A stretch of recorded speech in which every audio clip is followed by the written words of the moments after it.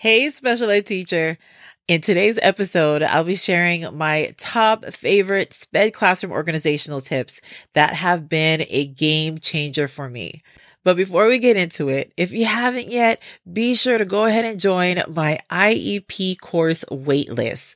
This course will help you with the foundations of an IEP, the how-to, organization, and the exact IEP meeting process I use for each and every meeting. When you join this list, you'll be the first to know when the course will drop. I'll go ahead and leave a link to join in the show notes. All right, let's get into the episode. Hey, special ed teachers. Welcome to Stepping into Special Education. Are you confused with writing IEPs? Need a system to track data? Are you up late Googling strategies for behavior management? Do you wake up with huge goals only to feel that you're not doing enough? Hey, I'm Michelle. I too teach special ed in a low socioeconomic community. I too wanted more connection with my special needs families. I wanted help with IEP meetings and needed more training with behaviors. And I kept asking myself, am I even doing a good job? Until I finally found the right strategies and support. In this podcast, you will find guidance with IEPs, behavior strategies, and SPED support so that you will know you've made an impact. So grab your iced coffee, clipboard, and your favorite pen. It is time to get things started. Organization in a SPED classroom is an ever ongoing topic that is important because I don't know about you, but I find myself needing to change my systems and organization almost every year. Sometimes every few times a year. But the ideas I'll be sharing with you today have stuck with me for a while. This is my 15th year of teaching special education, and within those years, I've worked at 2 different districts, 2 different positions, 3 different schools, and 7 different classrooms. 7! So can you imagine the organizational decisions and systems I've had to make in each and every classroom throughout the years? I am still going through the boxes today. Yes, today. But after all these different movements and constant new groups of kids each year, there have always been my top tried and true organizational tips and tricks that have never failed me. And they have worked for me and my team throughout the years that I still use today. So here we go. My top 6 special ed classroom tips to keep you organized. For my first classroom tip is number 1, separate student bins. Pre-pandemic, while working in the resource room, I kept student materials in a community bin within my small group table. And then my para did the same. All pencils were in the same bin, erasers, crayons, and scissors. But of course, after returning to in-person traditional school, everything had to be separated for the students to keep the spread of corona low. This forced everyone to provide separate materials for the students. Yes, it was a hassle initially, but it was a game changer. I got this idea from another colleague at work. We purchased open storage bins from the Dollar Tree for each student. The bin had pencil boxes for each kid, and we put the basic materials in there. My aide labeled the storage bins and the pencil boxes. Each student has a whiteboard, dry erase marker, and an eraser.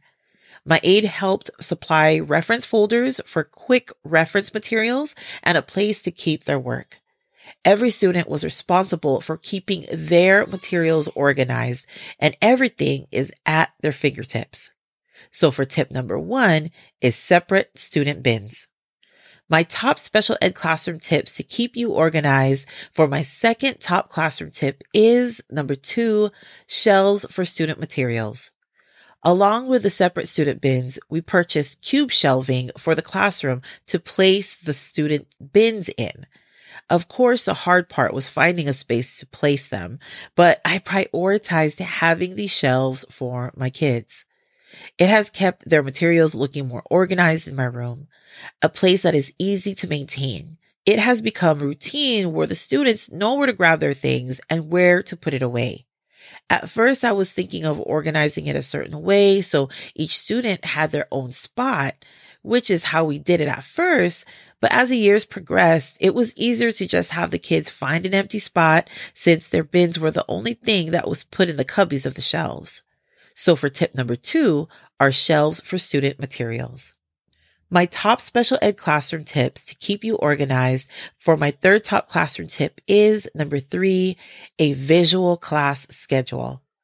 This was a game changer for me when I was still in the special day class, when I used to teach my upper elementary autism class. But I recommend that all classes should have them. A visual class schedule that has each subject printed on each card that is also magnetic in the back, so you can easily manipulate it every day.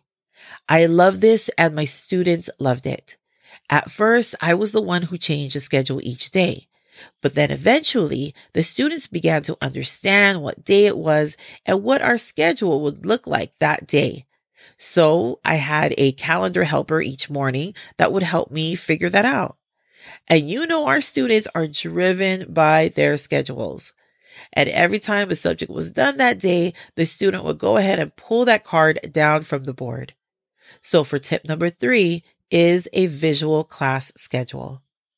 My top special ed classroom tip to keep you organized for my 4th top classroom tip is number 4, a lobby table. I have used this more in my resource room, but if you have the room in your self-contained class, this has been used in multiple ways.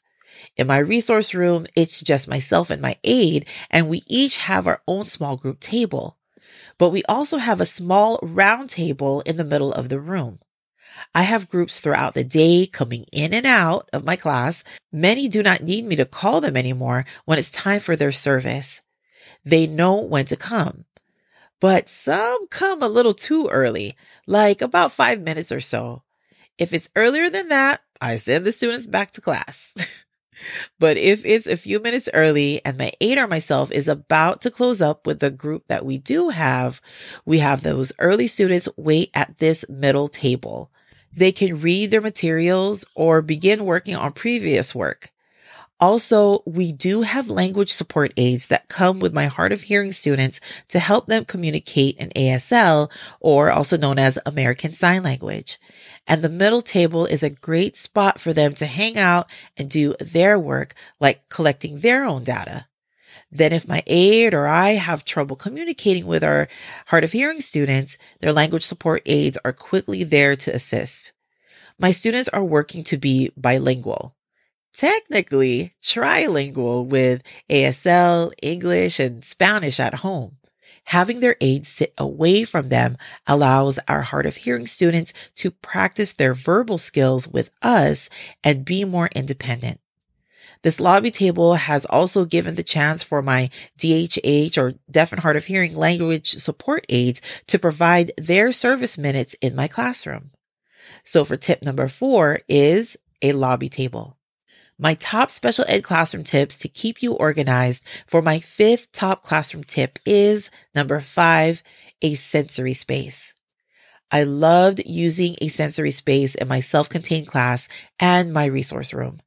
In the self-contained class, I use my classroom library as an area where my students could have their sensory time.